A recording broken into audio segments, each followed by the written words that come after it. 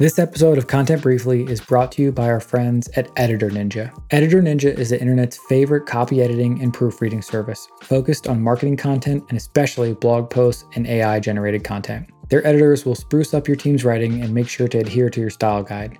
We use Editor Ninja for SuperPath marketplace content, and I've been really pleased with the quality of the work and the quick turnaround time. With over 4.5 million words edited by real professional human editors in just 18 months, Editor Ninja has what it takes to edit your content correctly. You can go to editorninja.com to learn more.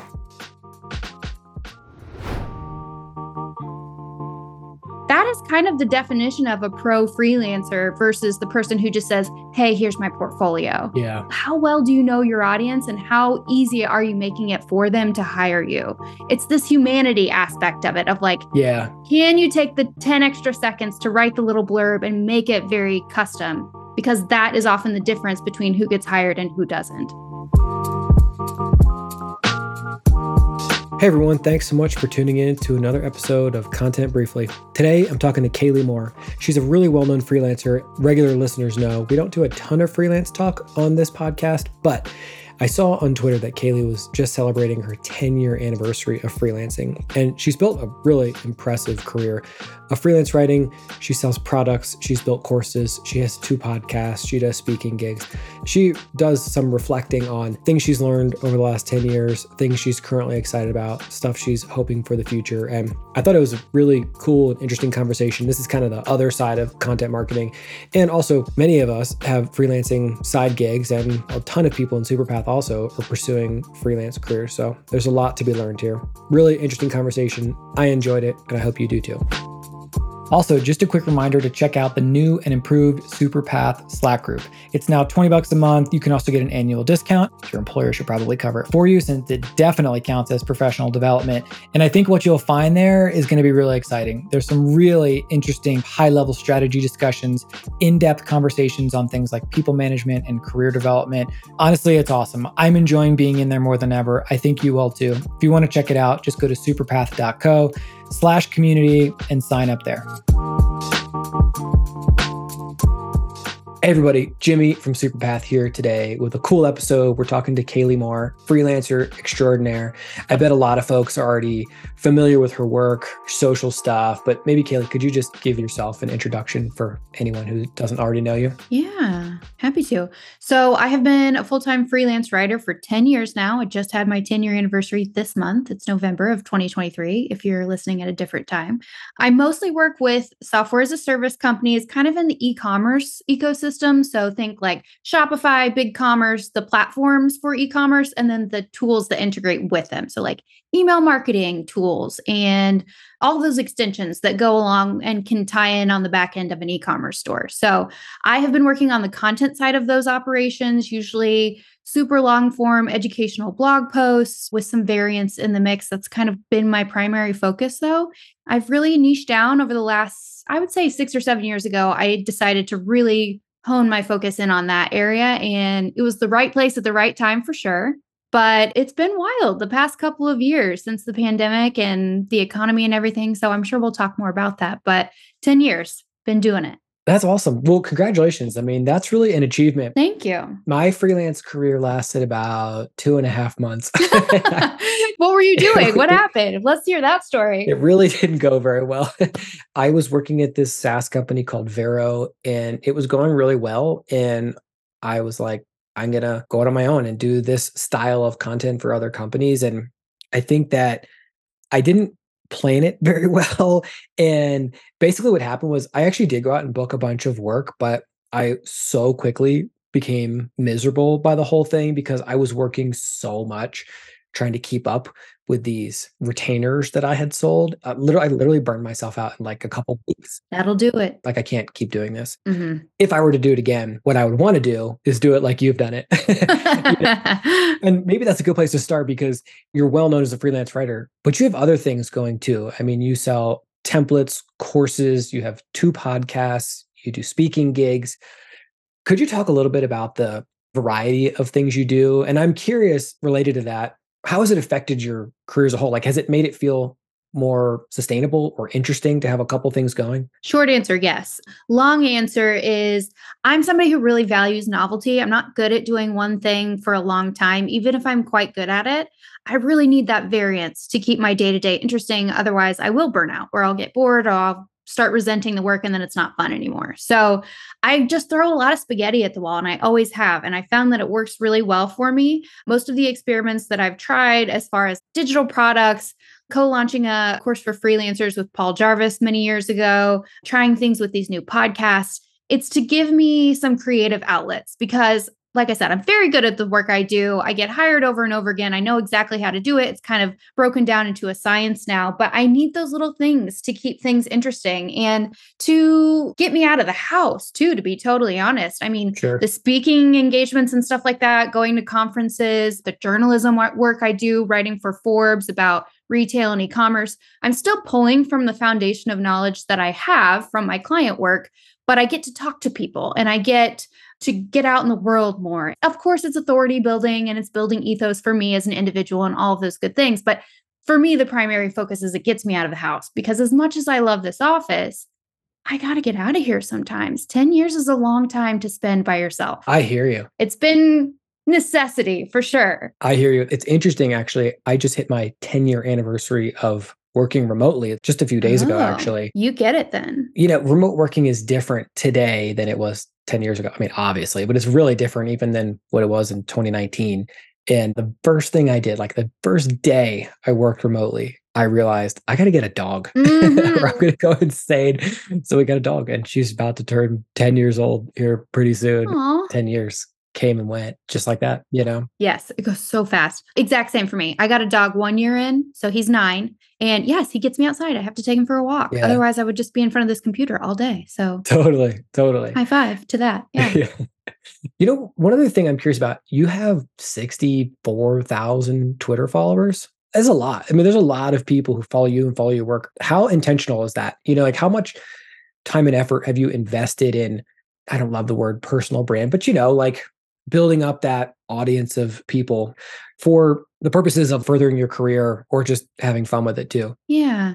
I would say 3 or 4 years ago, I was being very strategic about really finding my lane with, I'm going to just talk about this one type of subject matter, which was, of course, writing related, because I was just trying to build my presence as like, hey, here's a writer. And then again, hopefully that will lead to work. Hopefully that will help me sell info products, all of those things. I would say since then, though, that really did help me build the following up there. And Twitter is different now. It's definitely not the same environment anymore. So I think I've kind of shifted back to how I originally used Twitter, which was just kind of a water cooler throughout the day, a place to check in between writing sprints and things like that, where I can share things I'm thinking about, go back and forth with people. Again, I think the virtual water cooler is the best metaphor here because if you're spending that much time in front of the computer and you're home alone all day, you need some human interaction. And for me, that's been a really good place to have that sort of community building type of thing. For sure. I hope that Twitter can get back to those roots at some point because it's gotten to be so contentious. Yes. And I miss the days of Twitter, which were like not that long ago, where it's just like people, like you said, just like checking in throughout the day, a little distraction from work. I agree that it's still there. Like you're one of the people I really enjoy following. And there are still like a few others that treat Twitter in a way that was like, this is actually just genuinely interesting, not like get the sense that they're like on a mission to promote stuff or out there to argue with people or whatever. Yes.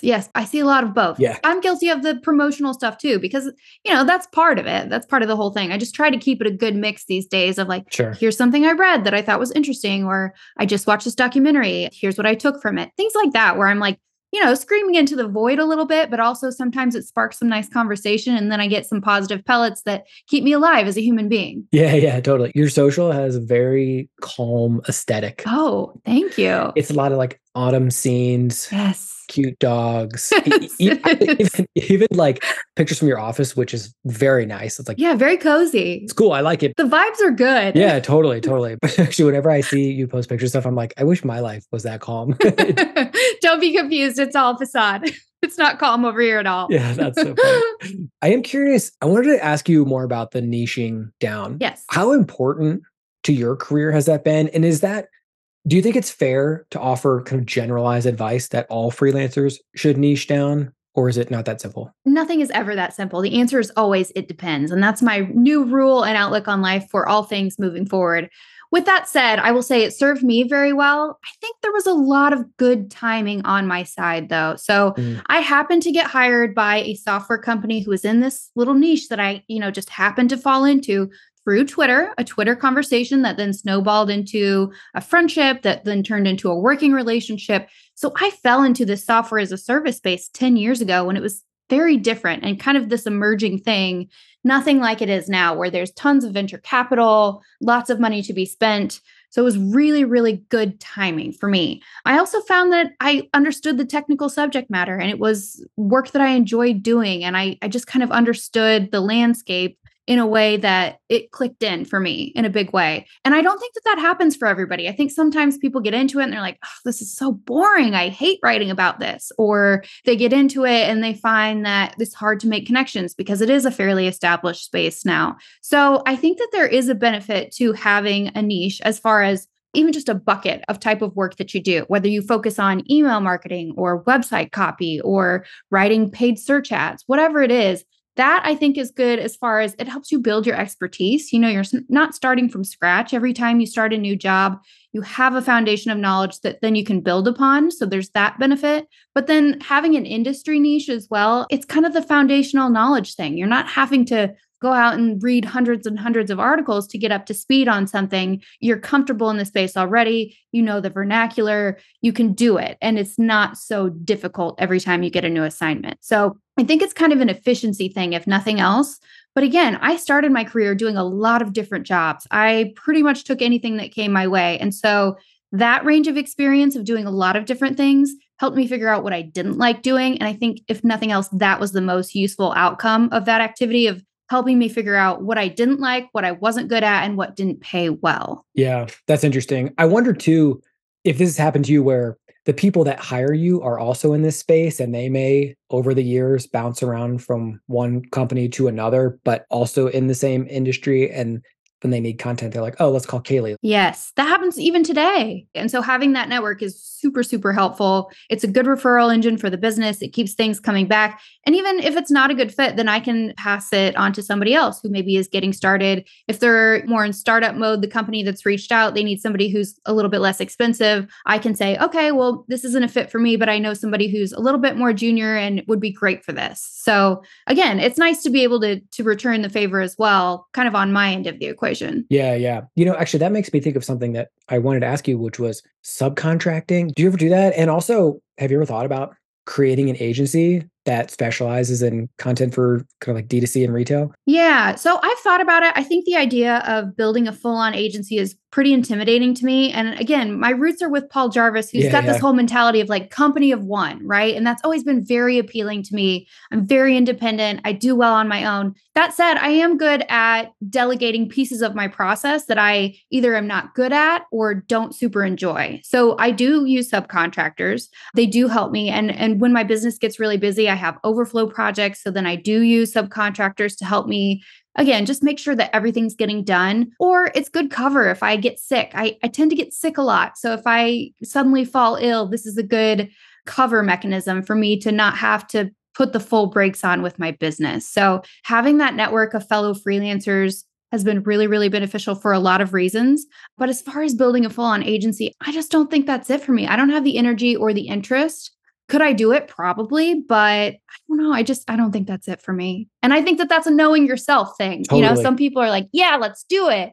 And I think for me, it's that if it's not a hell yeah, it's a no. And it's always been a hell no. Yeah. Absolutely no. No, thank you. I think it's great you recognize that. Having worked at agencies before, they're very difficult work environments. Yes. Yeah. One of the beautiful things about a freelance career is, especially as you become more established, you have a lot more control over your schedule and your calendar. And like you just throw all that right out the door if you go the agency route. For sure. It's chaotic. Yeah.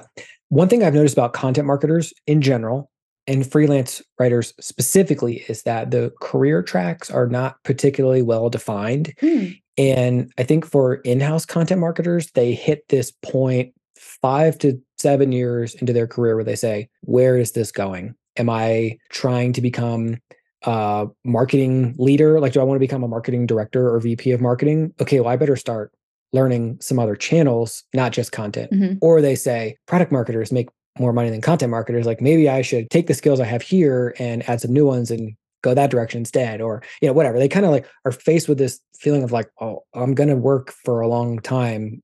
Is this the thing for me? Yeah. And I feel like there's a freelance version of that as well, where for some folks, maybe the vision is you build up enough inbound interest and then you say, okay, I'm going to start subcontracting, then I'm going to turn that into an agency. For some folks, and I really appreciate your perspective on this, you've said, that's not what I want. There's other ways I can handle the demand though, right? And it seems like for you, partially that's been selling info products. Mhm. Yeah, I think you run 2 podcasts now. Which don't really make money, but But certainly it's fun. it could potentially, I would imagine, right? Like Yeah. if you attract enough people to them. So I'm curious, as you got to that point in your career, like at whatever point it was when you said like, maybe I'm not just going to write for the rest of my life. Like how you started thinking about like what other things you might do to Yeah. supplement income, but also, like you said, kind of tap into the novelty of some new stuff. Yeah. That's where I'm at now. I'm 10 years in. I'm at this point where I'm like, I don't know if this is it anymore. Just because I'm good at it, should I keep doing it? I don't know that the answer is yes. So I'm at that point where I'm thinking, okay, I really enjoy teaching. I enjoy the education process. I get a lot from it emotionally, mentally. So I've been opening up one-to-one coaching sessions and I'm considering doing like a cohort-based thing. I'm a little hesitant because that comes with the sales aspect of all that and I really don't love selling. I don't like selling things.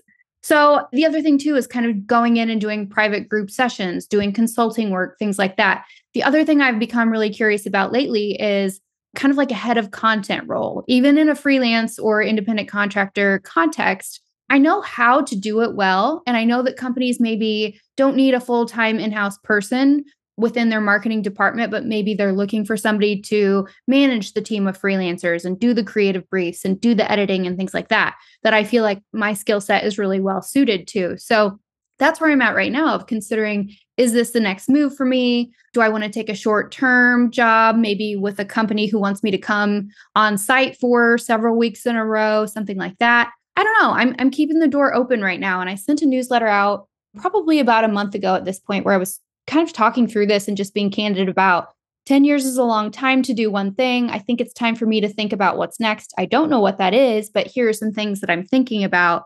And I'm still waiting for it all to shake out. But it's been interesting to keep the door open and to not be quite so busy all the time and give myself some time and space to figure out what is next because I still don't know. Yeah, that's cool. I mean, the freedom and flexibility that's it, right? Right. It sounds like you're good at setting boundaries for your work. Yes. Which was one of the reasons that my freelance career didn't last very long. Like I didn't really know how to set boundaries. I didn't really, in retrospect, know what I even wanted out of this.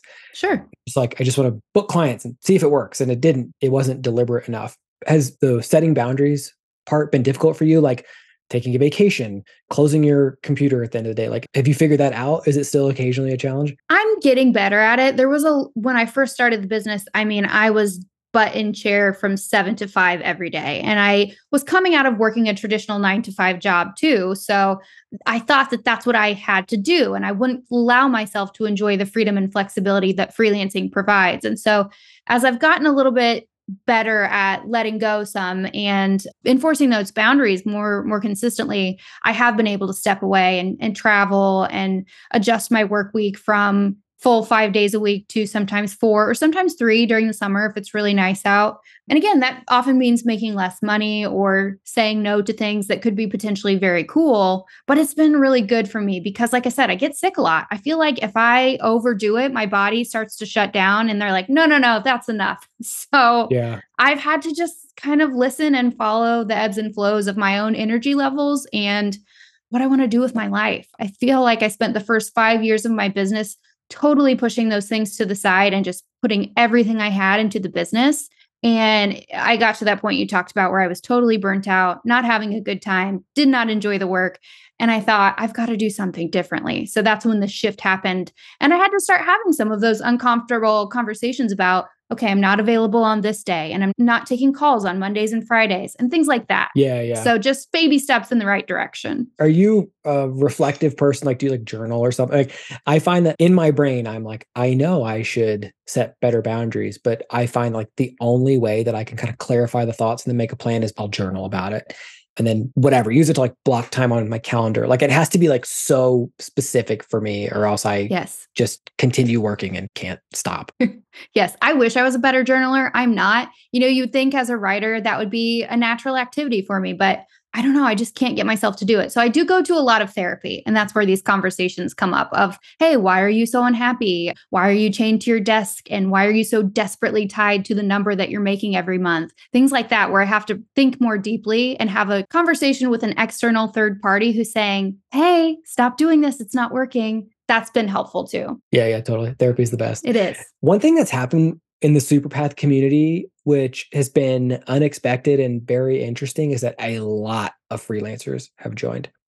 Interestingly, you were the first AMA we ever did in the Slack group, and this was like maybe fall 2020. Like, it was a long time ago now. Yes, it was. We've had a lot of freelancers join, mostly because we've been mentioned in a couple blog posts or other communities where people are talking about like places to find work. Mm-hmm. And people post gigs in our community all the time. So we have tons of freelancers, but then they stick around and they have questions and they talk about freelance stuff. And I feel very unqualified to help these people because I don't really know, you know what I mean? And so like from time to time, we try to bring in a really experienced freelancer to do an AMA.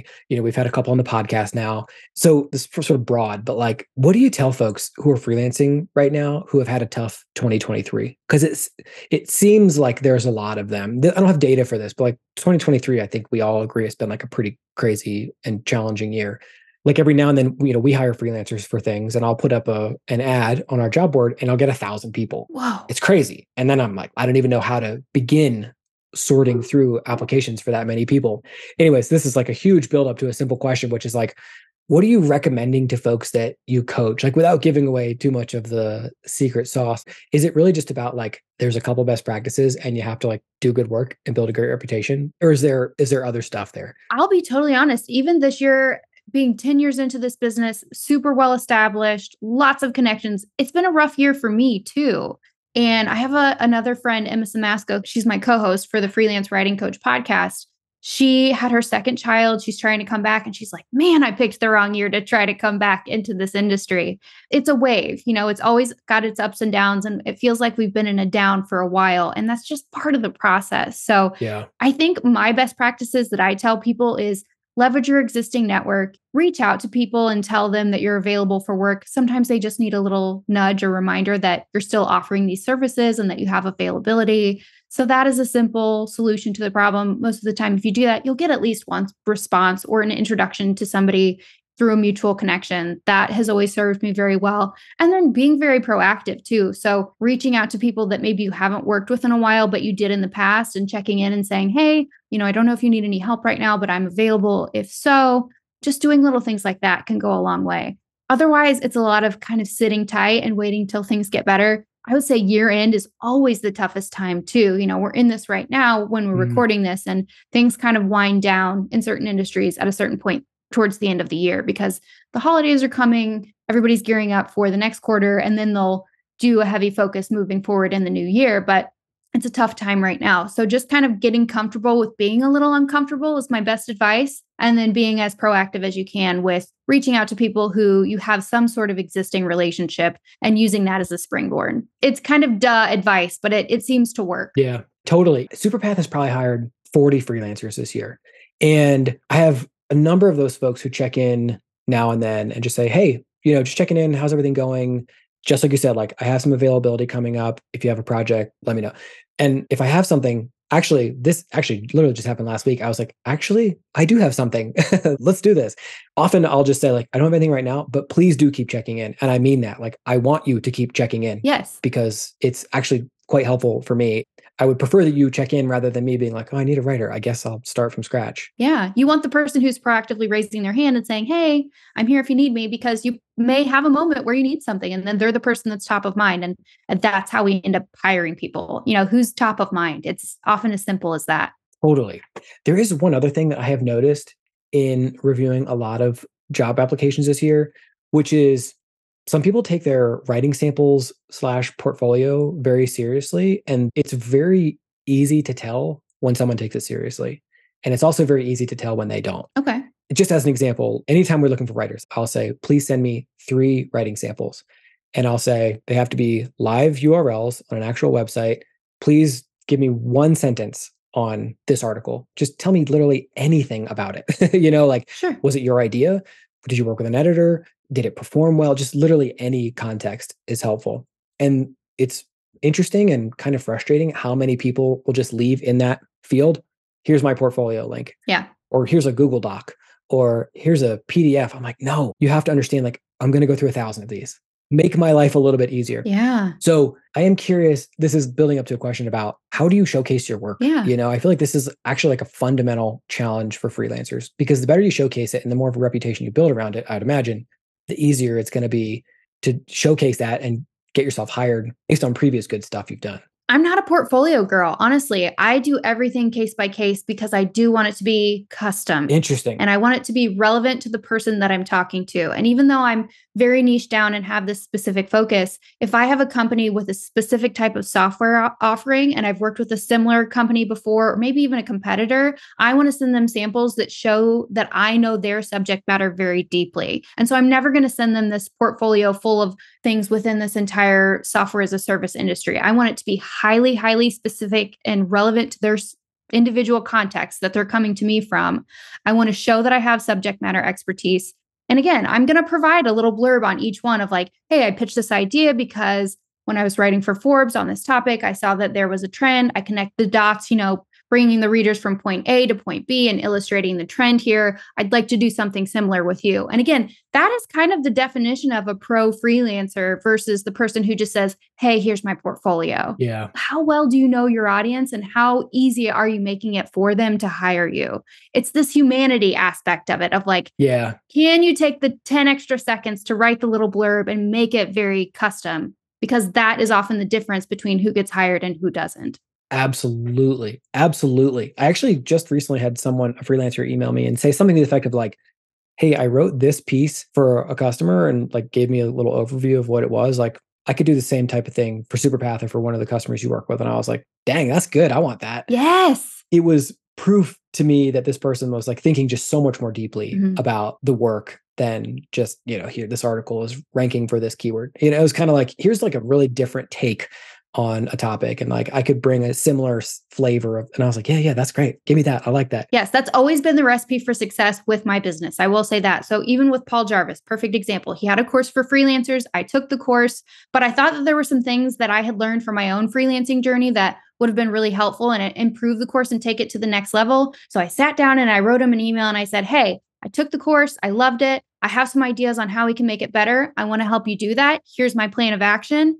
What do you think? And he said, absolutely, let's do it. And so he brought me on as a creative partner. We've revamped the course, made a V2 of it, and it was wonderful. It just took the whole thing to the next level. He had a partner in creating this, so it wasn't this huge undertaking for him. He had somebody who was in the shoes of a freelancer day to day, so important perspective. Again, just packaged it up really nicely, put a bow on it and said, hey, I have this idea. I can help you do it. Here's how. Let's do it. And he was like, okay, yes. That's awesome. It sounds like you're very good at sales. Maybe you should start an agency. Maybe. I don't know. I do wonder about that because I feel like cold outreach gets like a bad rap because there's so much junk out there. But honestly, if you do some good work and you send it around to people in your network and say like, hey, I'm available. Like, yeah, that's such an easy yes. If for nothing else to be like, okay, like I'll pass it around to a few other people. Yes. When the time arises, I'll reach out. Or like that stuff really does go a very, very long way. Absolutely. I noticed on your website that you are very clear with people about your rates and how you work. Like anyone can go to your website and see exactly what you charge and exactly how you engage with companies. First of all, that seems like a great idea. Like you just say like, I charge this much. Don't waste my time if you don't want to pay this much. Also, there's like a monthly minimum. You get one round of edits. I guess my question is, do you ever get pushback on that? Or has that really helped people self-select? Yes, it's a great filtering mechanism, if nothing else, because I used to spend a lot of time on the phone with these prospecting calls of, okay, well, here are my rates. And they'd come back and say, well, that's a little bit more than we want to spend. Can you do it for X? And then it would end up kind of fizzling out because it wasn't a good fit for either of us. And so this is a great filtering mechanism. Again, I have the privilege of being a more established freelancer. This isn't something that you can do right out of the gate, obviously, but it's been a good tool at helping make sure that the projects I say yes to are good fits and that neither party is wasting a lot of time with kind of the nickel and diming over what it's going to cost. It's if you want this, here's what the rates are. Here's my body of work. Here's some of the results I've produced. And we do all of that over email. The screening just kind of happens through the intake form on my website. And by providing that context of here's what it costs, here's what you can expect if you want to work with me. But yeah, it's been helpful at just being more efficient because like I said, I was wasting a lot of time on these calls and things just wouldn't end up working out. And then I'd be frustrated because I tied up 3 hours that I could have spent working on something that made money. Yeah, totally. Is that one of the things that you work with when you have coaching clients? Because I got to think that that's a huge challenge, especially for folks who are earlier on in their career. Yes. A lot of it is process oriented. If you come to the relationship with a process in place and kind of say, this isn't my first rodeo. Here's how this process is going to go. Here are my expectations. Here's what I need from you. That really sets the tone for the working relationship. And it feels totally different going into a working relationship with somebody who, again, is coming to the table with this established workflow rather than just kind of being led by the hand by the client who can then kind of, that's where you get into scope creep and trouble with boundaries and things like that. So it's kind of a baller move, but it seems to work really, really well. Yeah. I would encourage like anyone, particularly who's a freelancer listening, like go to Kaleigh's website. You can see it for yourself. Because I read it and I was like, dang, okay, this is legit. I feel like it also does send a signal too that like you're going to get something really good in return. Yes. I'm not going to half-ass this. Like I'm going to deliver you great work. Right. If you're paying me this, I'm going to do a really good job. Yeah. And I think that that's another thing too. I always do what I say I'm going to do. I never fall back on that. And I feel like I over deliver. So I under promise, over deliver every time so that I'm sure everybody is happy with the final product. Yeah. If you were starting all over again today, it's like day one, you're a freelancer. Is there anything you would do differently? You know, I've thought about that a lot of times and I just don't think so. I feel like I've learned everything at the right moment. Things have really played out the way they were supposed to. I've pushed myself. I've had a lot of good friendships and mentors and people that I've networked with along the way who've given me a nice boost. And I've been able to do that for some fellow freelancers on the back end. So I really don't think so. I think the only thing is I wish I would have got those processes we just talked about in place a little bit sooner and saved some time as far as efficiency goes. But otherwise, I'm pretty good. I'm happy with how things have gone. That's awesome. Are there any resources that you've encountered over the years that have been particularly helpful? Like you mentioned the creative class, which you then ended up working on, or like, I don't know, like mentors, conferences, courses you've taken, people. Like, I'm just sort of curious, like, have there been kind of like points in your career that you could point to where you're like, oh, I really leveled up at this point, and I have a certain resource to thank for that? Yeah. So creative class was a big one for me. The course I took with Paul Jarvis, probably 3 years into freelancing full time. And again, that was the course that told me, get your processes in place. Make sure that you have documentation for everything. Have a contract with every client. Just these building blocks that really helped me feel more like a professional than just winging it every time I went into a new working relationship. That was a big one. And then the other thing too is just having a few good fellow freelancers who do similar work with similar types of clients that I could use as a sounding board. So what do you charge for this? This project is a little bit different than what I'm used to. What do you say? I'm really frustrated today. Can you give me 10 minutes of your time so I can vent about this? What do you think about AI? Things like that. Having a community of people who really get it, that has been really, really critical for me too. And I'm not a big conference gal. You know, I'm not into tools or a lot of, fancy high frill type things like that. But having the connection of a good, strong community. So a place like Superpath is perfect for that. Like-minded people who really get it. And then just a couple courses that just helped me get my shit together, really. It was just kind of as basic as that. How do I do this better? I know what I'm doing, but like, help me do it better. Right. I read an article, I think it was by a guy named Jeff Goins. Yeah. It's like years ago, probably like 2014, 2015. And he had written this article about how to go pro. Mm-hmm. And the point of it was basically, you don't become a professional when you make a certain amount of money or you sort of reach some status. Like, it's a mindset. And if you treat your work like a pro does, you are a pro. Right. And it sounds like that's exactly what you've done. Like, you've taken the whole thing very seriously, which I feel like when I see 1,000 freelance applications to a job, I'm like, not to disparage anyone who wants that work, but like, I wonder like how many of these 1,000 people are taking this really seriously? It's hard to answer. I feel like the writing samples is the thing I always find myself gravitating to. And you see the good ones, or you see the people who present them well, and you're like, well, these people are for sure. But there's a bunch of other things like you've just described, the process stuff, kind of the behind the scenes of business stuff that are part of that too. Yeah. The example that comes top of mind for me is that when I was in college, there was a job that I really, really wanted right out of college. I knew that I didn't have the experience or the body of work for it. So I went through their website's about page and I made my application look just like their about page. So they had all these fun facts. They did this very specific type of bio for each person, and I mirrored that back to them. And that's the same thing. That's like copywriting 101, mirror the audience's language back to them. But I really put a lot of thought into it, and I got a call right off the bat. They were like, oh, that's really different and unique. Like, you really did your homework here. That's awesome. I got an interview. I got a job offer. Turns out they didn't really want to pay me like anything to do the job. So it wasn't a good fit, but that taught me that's how you get the job. You've got to put in a little extra effort and go above and beyond to really stand out of that 1,000 applicant pile of applications. Yeah, totally. Totally. You know, one other thing you made me think of is like in running my own business, I've discovered or kind of had this realization that the network of people that I rely on and who also rely on me are not just business contacts, but actual friends. Yes. And all the business stuff ends up becoming like quite personal. The people that I work with, I treat more like friends than I do customers or subscribers or whatever other designation you might give them. I feel like that's actually been important for me because for a very long time, I felt the need to keep it all separate. Yes. You know, that work was one thing and personal was another thing. And then I'm like, now I feel, I guess it's a maturing or whatever. I'm like, it's all the same. Yeah. You know what I mean? Like, we're all human beings at the end of the day, you know? And that was part of the reason I switched. Also, that brings up a great thing of I used Lumen. I used this faceless business entity to market myself the first couple of years of business. And it wasn't really working because people didn't know who that was. There was no face to the brand. And so then I was like, I'm just going to use my name and face. And once I started doing that, that flipped a switch of people. I started building more authentic, deep connections with people as a human being, you know, instead of this faceless entity. It seemed to really be a game changer. So I always encourage freelance writers to take that approach. I get it if they don't want to, a variety of reasons you may not want to, but it served me very well so far. Yeah, that's great. Could you give us an update on the things on your plate today? You have the writing stuff, you have products you sell, you have 2 podcasts. Yes, so many things. There's a lot going on here. Could you just give us an overview of it?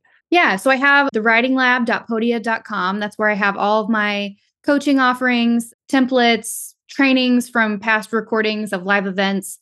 I'm also working on a writing course. It's actually finished. We're just getting the videos finished. So that's on the horizon. Haven't talked about that anywhere, but that's exciting.